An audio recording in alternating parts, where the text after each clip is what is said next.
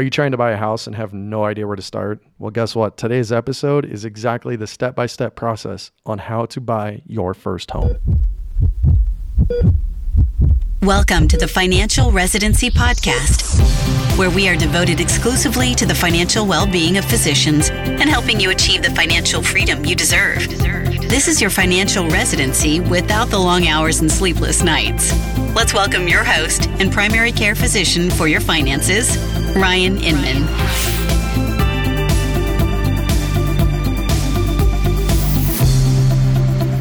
Hello and welcome to the Financial Residency Podcast. I'm your host, Ryan Inman. And before we get started, I want to say thank you so much for tuning in today. I know there's a ton of podcasts out there, and I really appreciate and honored that you guys are here listening to me. Before today's show, I want to make sure to announce this important disclaimer. I am a fee-only financial planner and a fiduciary for my clients. But let's be honest, I don't know you or anything about you. This show is for educational purposes only and shouldn't be taken as legal or financial advice. Please consult your attorney, CPA, or your fee-only financial planner before you take any action or make any important financial decisions. Today, we're going to be talking to Mindy Jensen from Bigger Pockets. And if you don't know what Bigger Pockets is, man, are you in for a treat. Bigger Pockets is home to the largest community of real estate investors on the internet. They have over 850,000 members. I think they just passed over 3 million posts on their forum, and they're adding about 750 members a day. Some ridiculous numbers there. They have dozens of how-to guides. I believe they're in the hundreds of podcast episodes, and they have some amazing books that they've published all around real estate investing. I own, I think, every single book and have definitely read every single book, and they are amazing. So if you're interested in real estate, I'll definitely be linking them in the show notes. But if you're interested in real estate and learning more about real estate, regardless of what level you're at, beginner to advanced, they have some great content, and you should be checking out biggerpockets.com. Today's episode is recorded in the live setting, just like the other 3 episodes in the podcast launch week. Today, we're talking with Mindy on the floor of Podcast Movement, which is a conference all for podcasters, and we're at the FinCon booth. This won't be the norm, but I think Mindy and I have a great conversation. You're going to learn all about the steps to take to buy your first property. Whether it's a rental property or your first home, we walk through the entire process from finding an agent, what documents you should have, how to look for homes, what's important to look for in a home, and all the way to basically you own the home. So before we jump into the interview, here is this week's digestible tip. When you're looking at your retirement savings and your company offers a match in your 401k or your 403b, make sure you put up into that match. That is just free money. There's no guarantees in life, but your company is literally telling you, if you put money here, we will double it. Do it. Easy money. Once you've put up to the match, then look at funding your traditional IRA or Roth IRA, depending on if you're excluded from contributing to a Roth or not directly based on your income level. But either one, you're going to put in the $5,500 for there and for the year, and then go back and start maxing out your 401k. But do not leave free money on the table. Welcome to the Financial Residency Podcast, and I'm sitting on the Podcast Movement floor at the FinCon booth with Mindy. Mindy, can you introduce yourself to the listeners? My name is Mindy Jensen, and I'm the community manager for BiggerPockets.com. We're going to talk to you today about real estate and the process of buying your first home. A lot of clients and prospects that I deal with over at Physician Wealth always have questions around the process and how much home they can afford and how to find an agent and all these great things. So I want to kind of just jump right in and talk about the process of buying your first home. Where should someone start when they decide, hey, we're ready to buy a home? The first thing you should really think about is how long do you want to live in that area? If you're going to be there only a short time, it may not be worth it to buy a house. Really think about, do I want to live here for an extended period of time? After that, you need to know how much mortgage you can afford comfortably. If you're coming out of medical school, you most likely have student loan debt. And you're going to need to pay that back, or you're going to at least need to pay the minimums.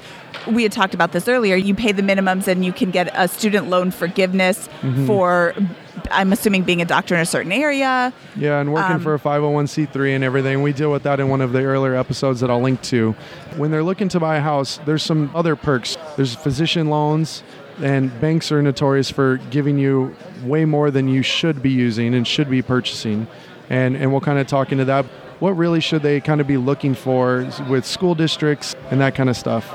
Sure. So after you've determined how much you can comfortably afford based on all of your other bills and all of everything, you still want to have your emergency fund. You want to be funding that. I'm sure you're talking about that Absolutely. In earlier episodes.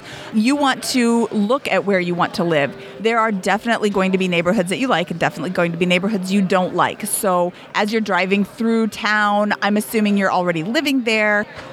If you're moving to a new location, you should absolutely rent for the first 6 months or year until you really know the area, because the last thing you want to do is buy a house and then have to sell it when you discover that you hate the neighborhood. And I know this from personal experience. I bought a house, and 2 weeks after we closed on the house, my husband and I looked at each other and said, "Do you want to move back to where we just came from?" Because we hated the neighborhood so much. So that wasn't really something we had paid attention to. We were moving there from out of state. Know your neighborhood. Do you have kids? If you have kids, you should be looking at the school districts.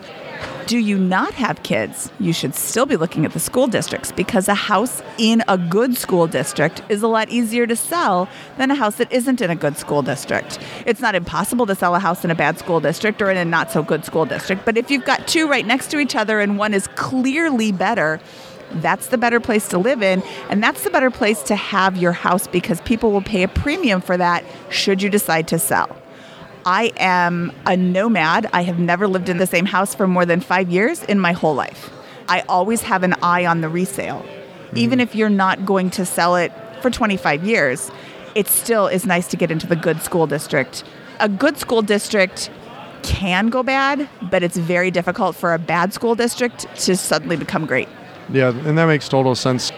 Keeping with the theme of a school district, what do you think about buying the nicest home in a somewhat worse neighborhood of that district, or buying the worst home in the nicest side of or in that school district? I would always recommend the latter, because let's say all the houses in the neighborhood are selling for $400,000 and there's this one that's selling for $300,000. People who are looking to pay $300,000 are looking in the $300,000 neighborhood, and then they find this one in the $400,000 neighborhood and they say, "Oh, I would live there." If you flip it over, if you have a $400,000 house in a $300,000 neighborhood, people who are looking for $400,000 houses are looking in $400,000 neighborhoods. So that's going to be more difficult to sell. Again, I'm always looking at the resale of it. So that's going to be more difficult to sell if for some reason you have to sell quickly. Nobody wants to put their house on the market and then hope it takes 6 months to sell. That's never a fun sale. That's never a good thing. And I know you guys over at Bigger Pockets always say you make your money on the purchase. You absolutely do. So when you're doing this and you're looking at the worst house in the best neighborhood, it might mean that some money needs to actually be put into it, but that whole rehab piece of it will actually build equity, potentially multiples of equity, and make them successfully actually have a nice home. It's interesting to think. So when someone says, "Okay, I'm ready, I've targeted the school district, and I'm ready to really start looking in this neighborhood," how do they find an agent? You want to ask for recommendations. I have a sister who went and sold her house. She was driving past, it was kind of on a whim. She drove past a sign, she called the woman up, and she said, "I want you to sell my house." Well, of course the woman's going to say yes. Thank you. She was not good with first-time sellers, and my sister was a first-time seller. My sister also used her to buy her new place, and she wasn't very good with first-time buyers. And my sister had lived in her house for long enough that all the rules have changed, and she really didn't know what she was doing. Never mind that she has a sister who's a licensed real estate agent in the state of Colorado and works at a real estate investing website where we teach people how to invest in real estate and how to buy and sell. Next time, maybe? Yes, next time, maybe. So Perfect. You want to ask your friends, hey, who did you use as your real estate agent? Do you like them? Would you recommend them? Would you use them again? When they say yes, you want to ask a few more. Why? Why is it that you like them? What is it that they did? Or if they don't like them, you want to note that too, because I had a roofer who was terrible. My neighbor down the street asked me, hey, who's your roofer? Would you recommend him? I said, absolutely not. And here's his name. Don't you dare use him. He's not good. So not only getting a good recommendation, but also knowing who to avoid is important. But on the flip side of that sign story, if you're driving through a neighborhood and you notice the same name or the same couple of names over and over and over, they're familiar with that neighborhood. So they're worth calling and talking to a little bit more. But you definitely want to interview agents, and you don't just settle on the first person you talk to. Wait until you find somebody who communicates in the manner you want to communicate with, who is nice, who understands what you're looking for, and who isn't going to push you into just buying anything so they get paid. Real estate agents get paid on commission, meaning they don't get paid unless you buy a house. So you don't want somebody who's just pushing you towards anything. You want somebody to help you find the house that best fits your needs. And that makes sense. Can you go a little bit more into how actual agents get paid? Because I think that's important to know from a financial aspect. If you're going to sign on with an agent and they're doing this quote unquote for free, right? You're not actually paying them if you're buying the house. The seller is. So can you just kind of talk a little bit about from a buyer's perspective, like what they need to look out for? Real estate agent gets paid on commission, meaning they get a portion of the purchase price, which varies by state and varies by location. It hovers around 5 or 6% is what the seller pays to have their house sold. And that 5 or 6% typically gets split in half, so 2.5% to 3% to each side of the sale. So the buyer's agent and the seller's agent will split that money. So let's say, for the sake of math, we have a $100,000 house and the selling agent is getting 5%. So 2.5% for each of them. So that's $2,500 that your buyer's agent will get for showing you around, walking you through the purchase steps, and getting you to the closing table so that you can sign the contracts and then you own your new house. And that is, a lot of people, there's this misconception of real estate agents. Oh, all they ever do is show you houses. Well, there's a lot more to it than that. There's the home inspection and the appraisal and the mortgage and all these other steps that you may not see.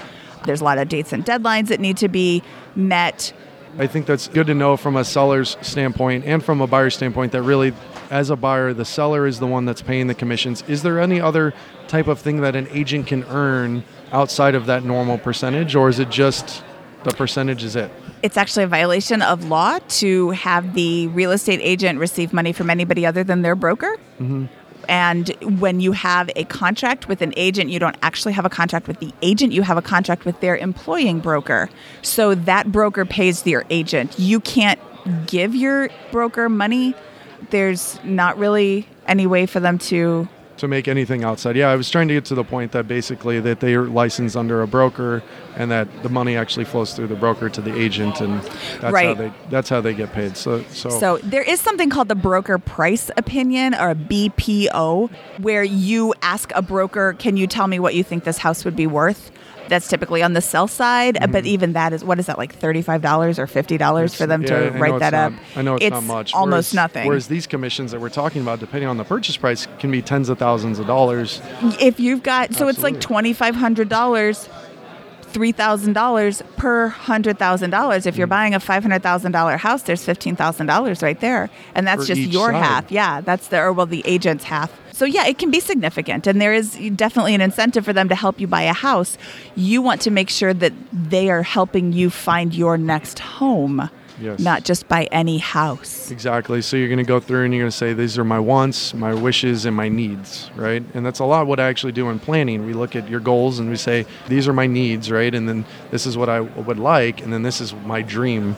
A good agent will tell you, okay, what do you absolutely need? Well, I need a 3-bedroom house, or I need a big kitchen, or whatever that might be. I need to entertain.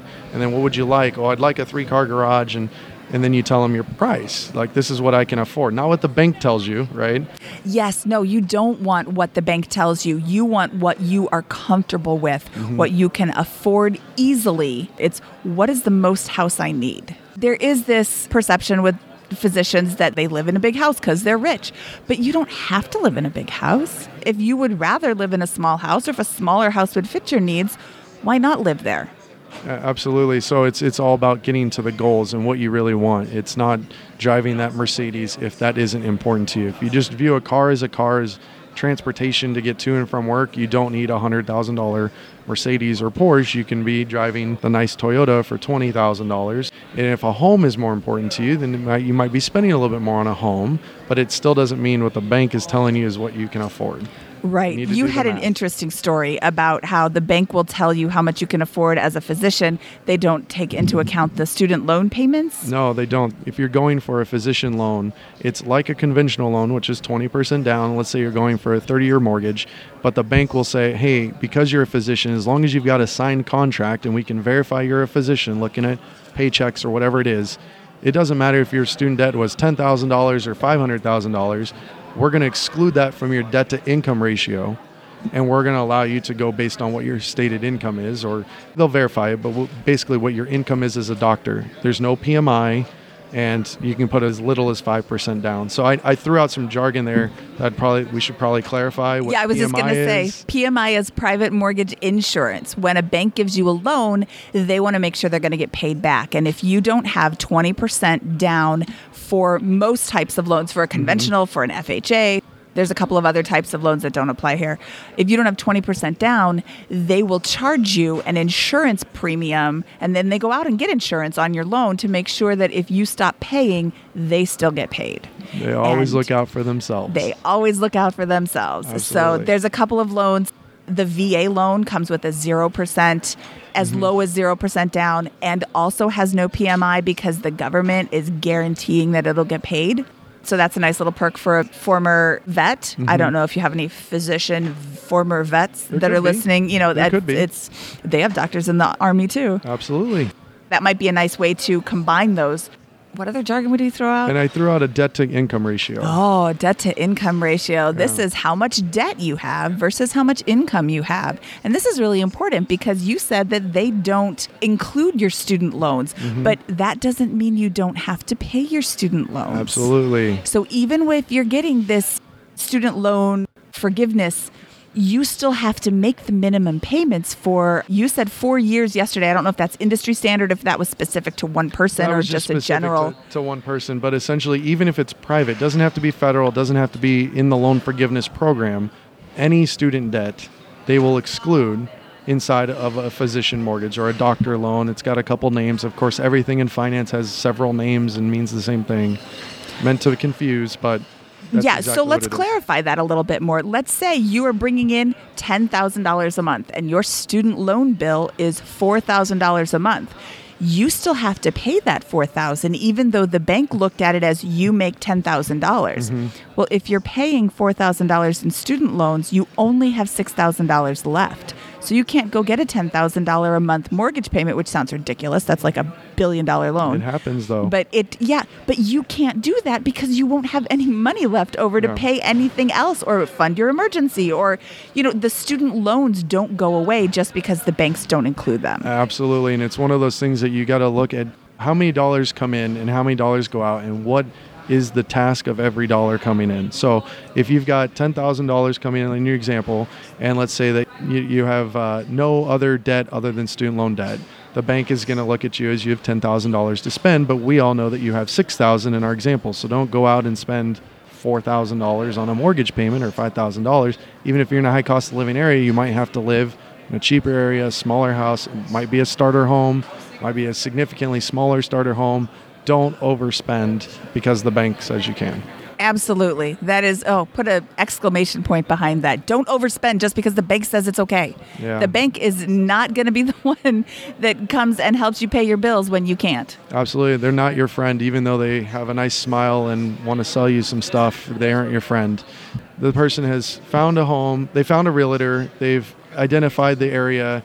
They're going to, so now let's say that they have decided to write an offer. What does that kind of look like, writing an offer, and kind of what would take place between the offer and the actual close? You found your agent. Now you need to start looking at houses. So your agent will set you up with email listings. They'll start off with everything you want. So you need 3 bedrooms, but you would like a 3-car garage. So they'll see, are there any 3 bedrooms with a 3-car garage in this price range? Oh, here comes 6 back. Great, here are 6 listings. Do you like any of them? You click through the pictures, you read the description, and you say, hey, this one would look great, or I like all 6 of them, or I hate all of them. Your agent will tweak your listings. We finally figure out how many listings you're getting. We figure out exactly what we're looking for, and you start going through the listings. You tell your agent, I want to see these 9 or these 6 or whatever. They take you to the property. They walk you around. You need to look through the property.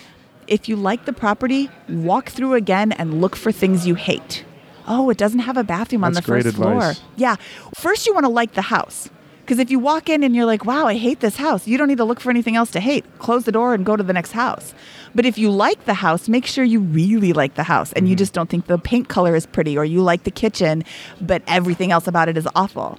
See a house that you really like? Walk outside, walk back in again, and look for things you hate. Oh, this office is too close to the bathroom, or the baby's bedroom would be too far away from my bedroom, or whatever it is. If you can't live with it before you buy it, you're not going to be able to live with it after you buy it. You're going to hate it and you're going to want to sell it. There is a buyer for every house, but some houses are really weird. Yeah. So you found a property, you want to make an offer on it. You get together with your agent. Most agents use an online document signing called DocuSign or CTME, or there's a couple of other ones, but those are the 2 big ones. You tell your agent how much you want to make an offer for. And if you're not quite sure how much you should make an offer for, you can ask your agent to run the comps or run the comparable properties, which is a list of properties that have sold recently that are similar to the property in the same general area. So you want to make sure they're in the same school district, especially if there's differences between school districts. You want to make sure that they've sold recently. It doesn't matter what it sold for a year ago. It matters what it sold for 3 weeks ago, or even, a month ago, 3 months ago. If you're in a really hot market, it's 3 months. If you're in a more of a lukewarm market, you can go back 6 months. And if you're in a cold market, you could go back as far as a year. But sometimes you have to go back as far as a year because there isn't anything to look at. So you have your agent run the comps. If all 3-bedroom, 2-bath houses with a 3-car garage in this area are going for $400,000, it isn't a good idea to make an offer for $200,000. Most likely it's not going to get accepted. But does that mean you have to offer $400,000? Maybe you could offer $395,000 or $375,000, or maybe the other ones all had brand new everything and this one has old carpet and kind of dingy paint or whatever. You want to look at properties that are in similar condition to the one you're buying, or make adjustments because they're in better or worse condition than the one you're buying. You decide on a price with your agent through your agent's guidance. You write the offer up. Here's the price I'm offering. Here's the terms that I think I'm going to get. Presumably you have spoken to a mortgage lender, a mortgage broker, a bank, and you have gotten a pre-approval for the amount of money that the highest amount of money that the bank is willing to lend you. So we're not talking about pre-qualifications where they just kind of glance over and say, oh yeah, you're pre-qualified for this. You want to get something that says pre-approval, where the bank has actually done a more, not complete in-depth, but more in-depth review of your financials and said, we actually know you should be able to qualify for a $300,000 loan or whatever it is. Correct. So the pre-qualification, like you said, is just a quick glance. Oh, look, they say they make $100,000 a year. Okay, based on that, we'd give you a loan for this. But they haven't looked at anything. Maybe you say you make $100,000, but you only make $50,000, or maybe you say you make $100,000, but you have $75,000 in debt. So they're not going to be so excited to give you a loan, once they dig a little deeper. But a pre-approval means they have run your credit. They have looked at your background. They know how much debt you have. They know what your income is. They know what your spouse's income is, if that's applicable. They say, based on this information, if this doesn't change, we will give you a loan for up to this. It is not a guarantee that you will get a loan for up to X. So you do need to realize that you can still not be approved. One of the easiest ways to get your loan not approved is to buy a brand new car right before closing.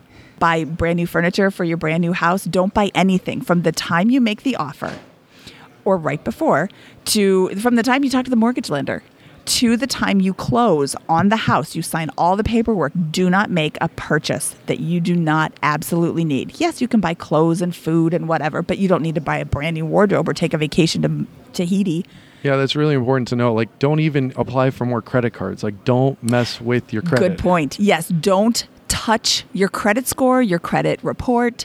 No changes whatsoever until you buy the house. After you buy the house, after you get the mortgage, then go out and buy the car if that is something that you need. We're not even going to get into the whole, you don't really need that. You could buy a used car for $5,000. So now we've got pre-approval. We're at the point that we're going to write the offer. We're going to write the offer. So you want to know how much you're going to write it for based on comps, what similar properties have sold for in the area. And this is important too, what they've sold for, not what they're on the market for.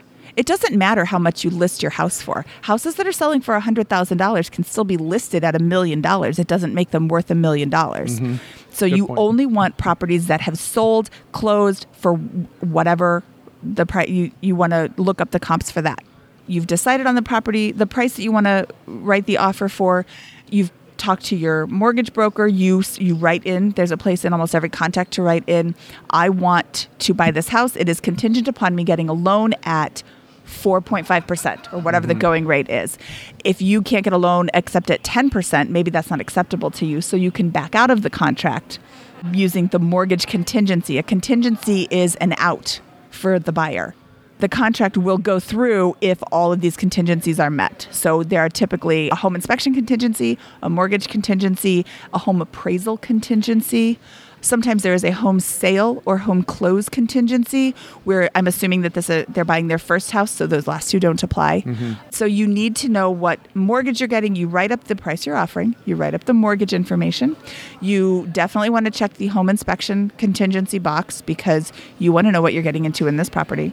And you want to check the mortgage appraisal or the home appraisal box because if your home doesn't appraise, if this home doesn't appraise at the price that you are offering, the bank will not give you a loan and therefore you cannot buy the property. Or you'll have to come up with the difference on the loan. The bank will not actually give you that. They'll say, well, we'll still give you what we want and what we said in writing here, but you're going to have to cover up the extra. And if your house comes in at $400,000 purchase price and the appraisal comes in at $390,000, guess who's footing the $10,000 that's different? You've got to bring $10,000 whole dollars to the closing or you can't buy the house. In addition to the down payment that you're making, in addition to all of the costs associated with buying a house.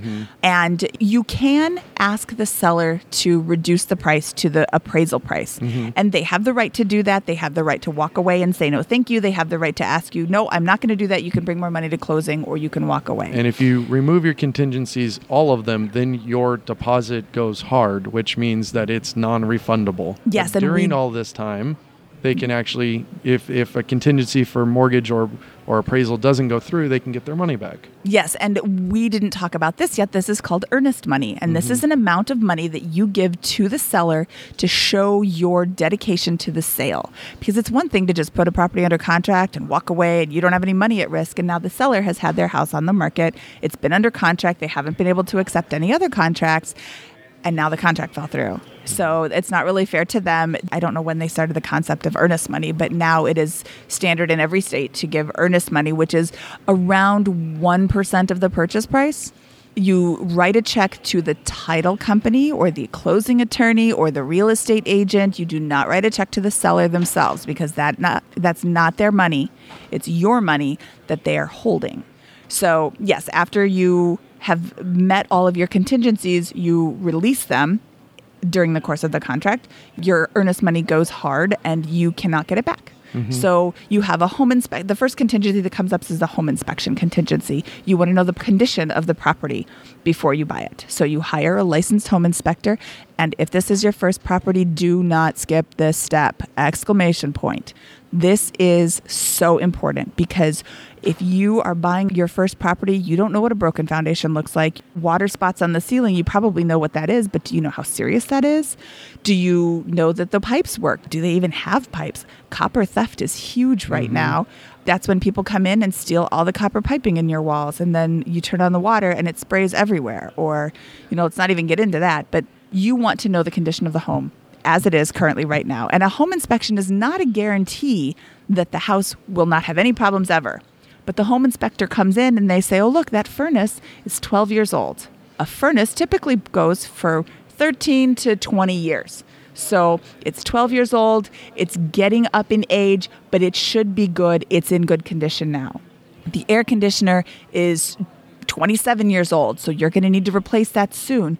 You want to know about this so you can either ask the seller to remedy the problem, ask them to lower the price, ask them to split the difference. There's a lot of different ways you can handle that, but you want to know what you're getting into before you get into it. I wouldn't skip this step even if it was your 30th purchase. No, I wouldn't either, but I want to make sure that they know we're talking about buying your first house. Do not skip this step. And this is going to cost you between, $400 and $800 depending on what sort of tests you're doing. In my state of Colorado, I am responsible as the homeowner from the house to the middle of the street for the sewer pipe. Mm-hmm. I need a sewer inspection. I recommend all my clients get a sewer inspection because that is a $7,000 fix. That's a big bill. $7,000 plus. You can, it's not always $7,000, but keep that in your head. Mm-hmm. You didn't pay $400 or $800 for the home inspection, and now you have a $700 or a $7,000 bill to fix the sewer pipe that you didn't know was broken. But if you had found it before you bought the house, you could have asked the sellers to fix it, or you could have split the difference, and now you've got a $3,500 bill instead of a $7,000 bill. So you definitely want to know the condition of the home and make sure that you are comfortable buying the home in that condition before you move on. Yeah, and a home inspector is going to basically look through, and let's just say it's something with the AC or it doesn't get cool enough, or there could be a whole number of issues. They're going to tell you to have a licensed, let's say, electrician because something doesn't work, or a plumber to come out because this pipe looks funny to them. They're not going to tell you exactly what it is. They're not going to guarantee anything that they might have missed in the walls, but it's something to protect you to say, someone came in who's intelligent and licensed and said, this needs to be addressed. So then that makes sense. So when they say, hey, you need to have your AC checked out by an actual licensed AC guy, that's going to be another additional cost, but probably going to be worth the money spent to find out if you're going to have to replace the whole AC or... Exactly. And an inspection is not nearly as expensive as not knowing that it needs to be fixed, buying the house at full price and discovering later there's a $10,000 bill. Mm-hmm. I want to go back a minute and say, go to the inspection. Whatever you do, buying the house, you want to attend the inspection and walk around with the inspector and listen to them when they talk. Oh, look, this light switch doesn't work. Oh, okay. Is that a big fix? Well, not really. It's probably a couple of dollars. Your home inspector is not going to give you a hard and fast quote on how much it's going to cost to fix something, but they are familiar enough with construction concepts that they will know, oh, that's a $10 fix, or oh, no, that's a $10,000 fix. And you want to ask them, when your home inspector is there, they are there. They're in the moment. They're in the house, and they can explain everything. As soon as they walk out the door, they forget your house. Because they're in houses all day, every day. They don't remember about that. Yeah, they don't remember about that light switch that one time 3 weeks ago. Mm-hmm. So you want to be there. You want to walk around with them, and you want to ask questions until you understand what they're saying. Amazing, actionable advice. That is awesome. So now we've gone through this, and we know that the appraisal is going to come through the bank. If you're getting a loan, the bank is going to require it. So we don't have to go too much in detail with that. But so we've got the inspection. Let's say everything looks groovy from there. The appraisals come in. Everything looks legit. Now we're getting ready to close. What's kind of that last final process there? Your bank has approved your loan, and you are closing on Tuesday. You want to schedule closing closer to the beginning of the week than the end of the week. You do not want a 4 o'clock on Friday closing, because what if something happens? Your bank is closed. They're not going to open up until Monday, and you were planning on moving in this whole weekend, and now you can't. So you definitely want to schedule it like the beginning of the week closing. You want to talk to your closing company. In my state, we use title companies to handle the closing. Some states use attorneys. You want to talk to whoever is performing the closing and ask them, do I send you a wire? Can I bring a cashier's check? What identification do you want me to bring with me when I come to the closing? What do I need to know? I've never done this before. What do I need? And we haven't even talked about title insurance yet. No. There's so many things. There's so many things involved. And that's that's one of the reasons why we're doing this show specifically on buying a first house, because it is something that every physician always asks is, I'm ready to buy, I want to buy, and I have no idea on the process. So this is one of the reasons why we go through this whole thing. So let's just jump real quick back to title insurance and then kind of pick up where we were. Okay, so title insurance is an insurance policy against past events. Most insurance insures you against future events, like, I have health insurance because I might get sick. I have title insurance to make sure that nobody who has ever owned the house before is going to come back and tell me that it's their house. Going to try and take possession of the house because the deed was misrecorded or somebody forged their name or whatever. You want to ensure that nothing has ever happened to the house. The chain of title is clean. So we're going to pretend for this discussion because that's a whole nother rabbit hole you can go down. Let's just say the title company comes back great. The title company will send you a policy that says, here's what we'll cover, here's what we're going to exclude, and you want to read through that. You're not going to understand it. Call up the title company, ask them specifically, what does this mean? What does this mean? What does this mean? Until you understand it. Don't feel stupid. I was talking to a title company representative the other day, and I said, I feel like I should know this. She said, I had to ask what forms I was sending you. I had to ask somebody else to double check to make sure what forms I was sending you was correct. And I've been doing this for 20 years. If you have a question, ask, because I want you to know what you're getting into. I want you to know what's being excluded from the title policy, etc. Call up the title company when you get that email because it is written in something you will never understand. This is Mindy at Bigger Pockets, who deals in real estate all day, every day. And there's some things that even she doesn't understand. And when she calls title that they don't even understand. So as a physician, you're not expected to know all of this stuff. So it's really important to understand. Ask questions. There's no such thing as a stupid question. That is a really, really, really good point. Yeah, you're not expected to understand this, so don't pretend that you do. Just ask the questions. So, okay, so your title policy came back, and now you're getting ready to close. Mm-hmm. You want to know how you are getting your down payment funds to the closing company. I had a client, I was helping them buy their house, and the lender called, or the title closer called me up, and she said, I haven't received their funds. And the closing was the next day. And I said, oh my goodness, the bank I've worked with this bank a bunch of times. They're supposed to be really good. Let me call them. She said, no, I've got their funds. I don't have the wire from the buyer. And I said, well, they're just going to bring a cashier's check tomorrow. She said, no, we don't accept cashier's checks over $1,000 because there's so much fraud. It's very easy to forge a cashier's check. So now we were scrambling. And she had actually, this was my mistake. This was 100% my mistake. I didn't read her instructions because I've done this before. Mm-hmm. Your title company will give you instructions, read every word, call them up and ask questions if you don't understand, because if my buyer was able to get a wire sent out that day, but if she had not been, closing would have been postponed. And you definitely want to double check your wire instructions. Here's another fun little story. My friend Shannon bought a house and she was about ready to close, and she finally gets the instructions from the title company. She wakes up the next morning, double checks her email for some reason, and sees another email sent from the title company that says, oops, we gave you the wrong number. Sorry, here's the real number. And she's like, oh, thank God I saw this. Boy, that would have really screwed it up. Her title company's email was broken into, and they sent her real instructions, and then somebody broke into the email account and sent her fake instructions. So her wire didn't go to the title company. It went to the scammer's account.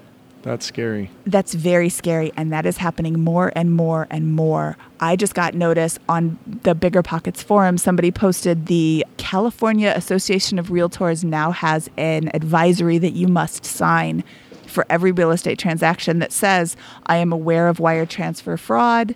I have double-checked my numbers, and I know that I'm sending it to the right place or something like that.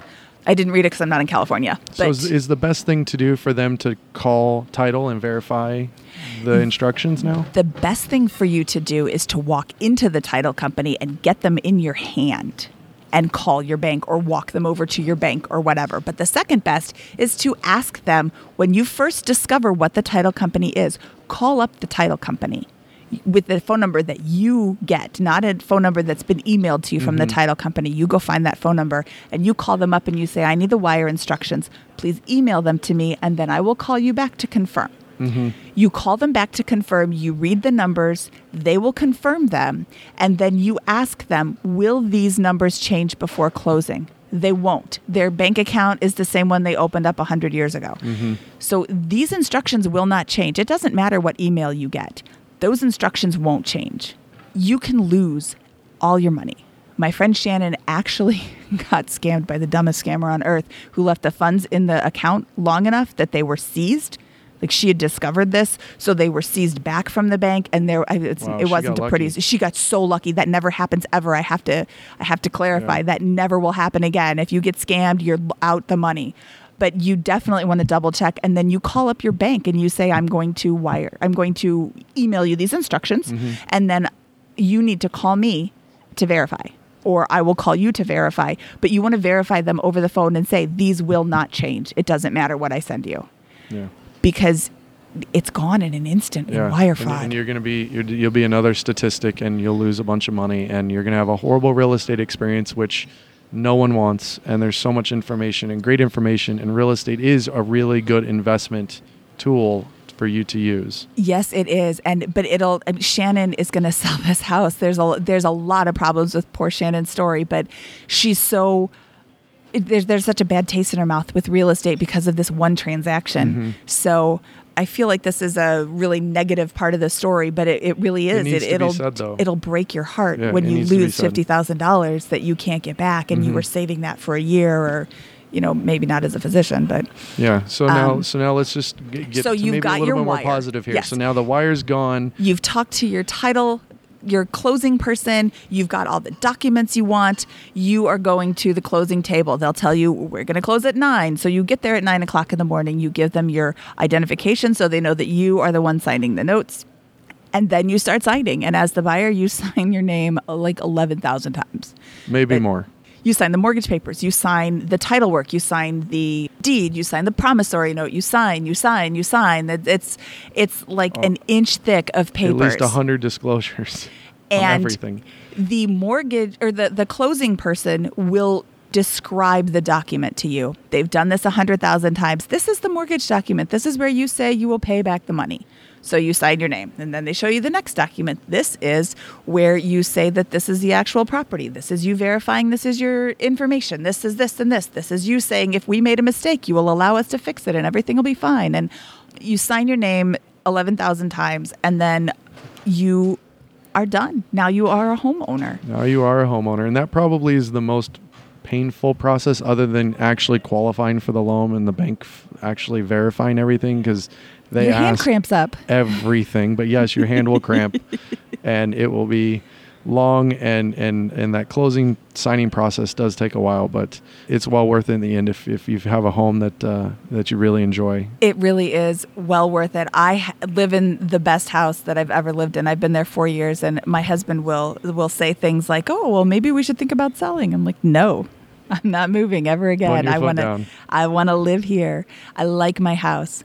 But one thing that we didn't talk about is occupancy. Yes. In this current market, in many of the markets right now are very, very hot, and it's difficult for sellers to become buyers and find another property. It would be difficult for you to find this property. So when you find it, your seller may ask to rent back the property after closing. This is called a post-occupancy closing agreement, and basically you're renting the house back to them. They're going to pay you money every week or month that they're there, or they don't need to buy that back. They don't need to rent it back from you, and you take possession at closing, which means they hand you the keys, they hand you the garage door openers, they hand you, if there's any codes on the garage door side, like the side of the garage door, you want to know the codes. You want to know everything that you need to get into the house, and any codes or any locks or any keys or any openers of any kind you want to get from them at the closing. You don't want them to have anything else. And then the first thing you do when you go to your new house is change all the locks and change all the codes, because change everything.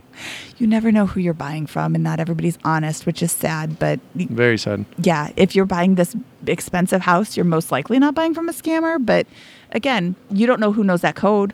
They have kids. They tell their neighbor's friend the code. You want to change it so nobody can get into your house. Absolutely. And now it's time for the Curbside Consult. Just to wrap it up here, at the end of all my shows, I do what's called a curbside consult, which I ask one specific question that's either written in or something that I've been asked a lot. Okay. And so one of the things that I've been asked a lot is, if you were to select a cheaper home in a nicer area, when and how much should you do remodeled, and how much should the rehabs be, if that's even something you should do? If you have a house, let's go back to our $300,000 priced house in a $400,000 neighborhood, you want that house to be on par with the rest of the neighborhood. So if everybody in the neighborhood has granite countertops and stainless steel appliances and, a jacuzzi in the backyard, and your house has laminate countertops and white cabinets or white appliances and no jacuzzi, you want to bring it up to the same level. It is going to get you more. It's called forced appreciation. You are forcing the price to go up when you make it on par with the rest of the neighborhood. And maybe it's not a $400,000 house. Maybe it's only a $375,000 house. But granite countertops aren't that expensive, $5,000 or $10,000. New appliances, $5,000. There you've just put, let's say, $15,000 in, and now your house is worth $75,000 more, $50,000 more. It's a nice multiple. It's a nice multiple. And you want to do things that are on par with the neighborhood, not things that are weird. So if the entire neighborhood has laminate countertops, having granite countertops can be nice, but you can't expect people to pay for that when nobody else in the neighborhood. That's not your competition. Yeah, so you're talking about over-improving. Yes, you do not want to over-improve a house.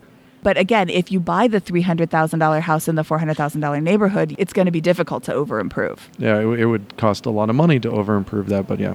It would cost a lot, but it would also be very difficult because you've got that $100,000 gap to move in. Absolutely. Well, thank you so much for being on the show. How can people find out more about you and figure out what you're doing and keep up with you? I am the community manager at biggerpockets.com, so I am all over the website. I am on their YouTube channel at youtube.com/biggerpockets.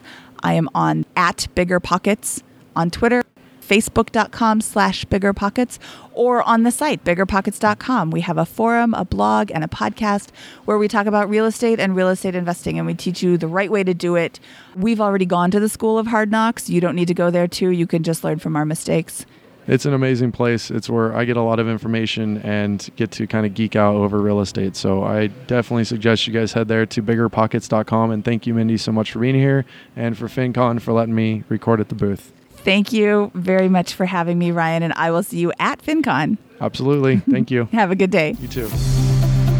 Wow, that was a fun episode. I had so much fun recording and talking with Mindy on that. Real estate's a secret passion of mine. And while I know that I've bought and sold a few houses here and there, and I know that Mindy has obviously done the same as she's an expert at it, I really hope that those of you listening that have never bought a home now have some more insight and are more educated in what's coming up when you do decide to purchase your first home. It really isn't that scary, but there are a lot of things that go into it. And so I hope that listening to this conversation really sheds some insights for you and really helps you become familiar, or at least a little more familiar with the process of what it's like to buy your first home. So thank you again for listening. The next couple weeks are going to be extremely exciting. This is launch week of the Financial Residency Podcast, but upcoming, we've got some really killer shows. We're going to be talking with Travis Hornsby from StudentLoanPlanner.com, and we're going to be talking with Passive Income MD from PassiveIncomeMD.com, as well as Bo from Futureproof MD. So I really think you guys are going to get a lot out of the upcoming episodes. I hope you got a lot out of this episode, and thank you so much for joining me in launch week of Financial Residency. Talk to you soon. Thank you for listening to the Financial Residency Podcast. This episode is ended, but your financial residency continues online.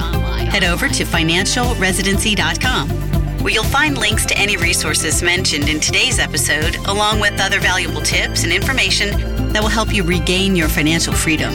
That's financialresidency.com.